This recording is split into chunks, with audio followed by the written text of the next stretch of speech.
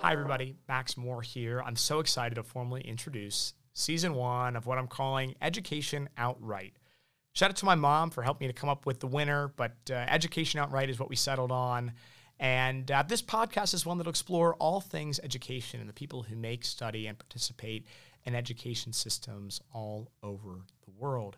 This first season, you'll hear from elementary school teachers, college professors, published authors, and everyone in between. And my goal was to bring on a diverse set of guests who could share with the audience a similarly diverse set of educational experiences. Now, the first thing you're going to probably ask yourself is, what in the world is Max Moore doing talking to me about education? Well, for those of you who know me best, you'll know that I really am deeply passionate about education. I have been ever since I was a little boy.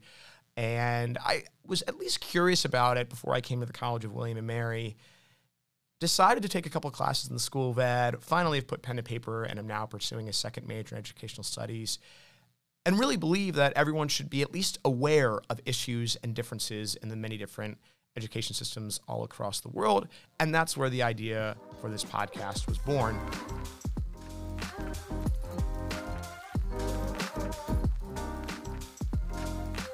So thank you so much for tuning in. I look forward to exploring Education Outright with you.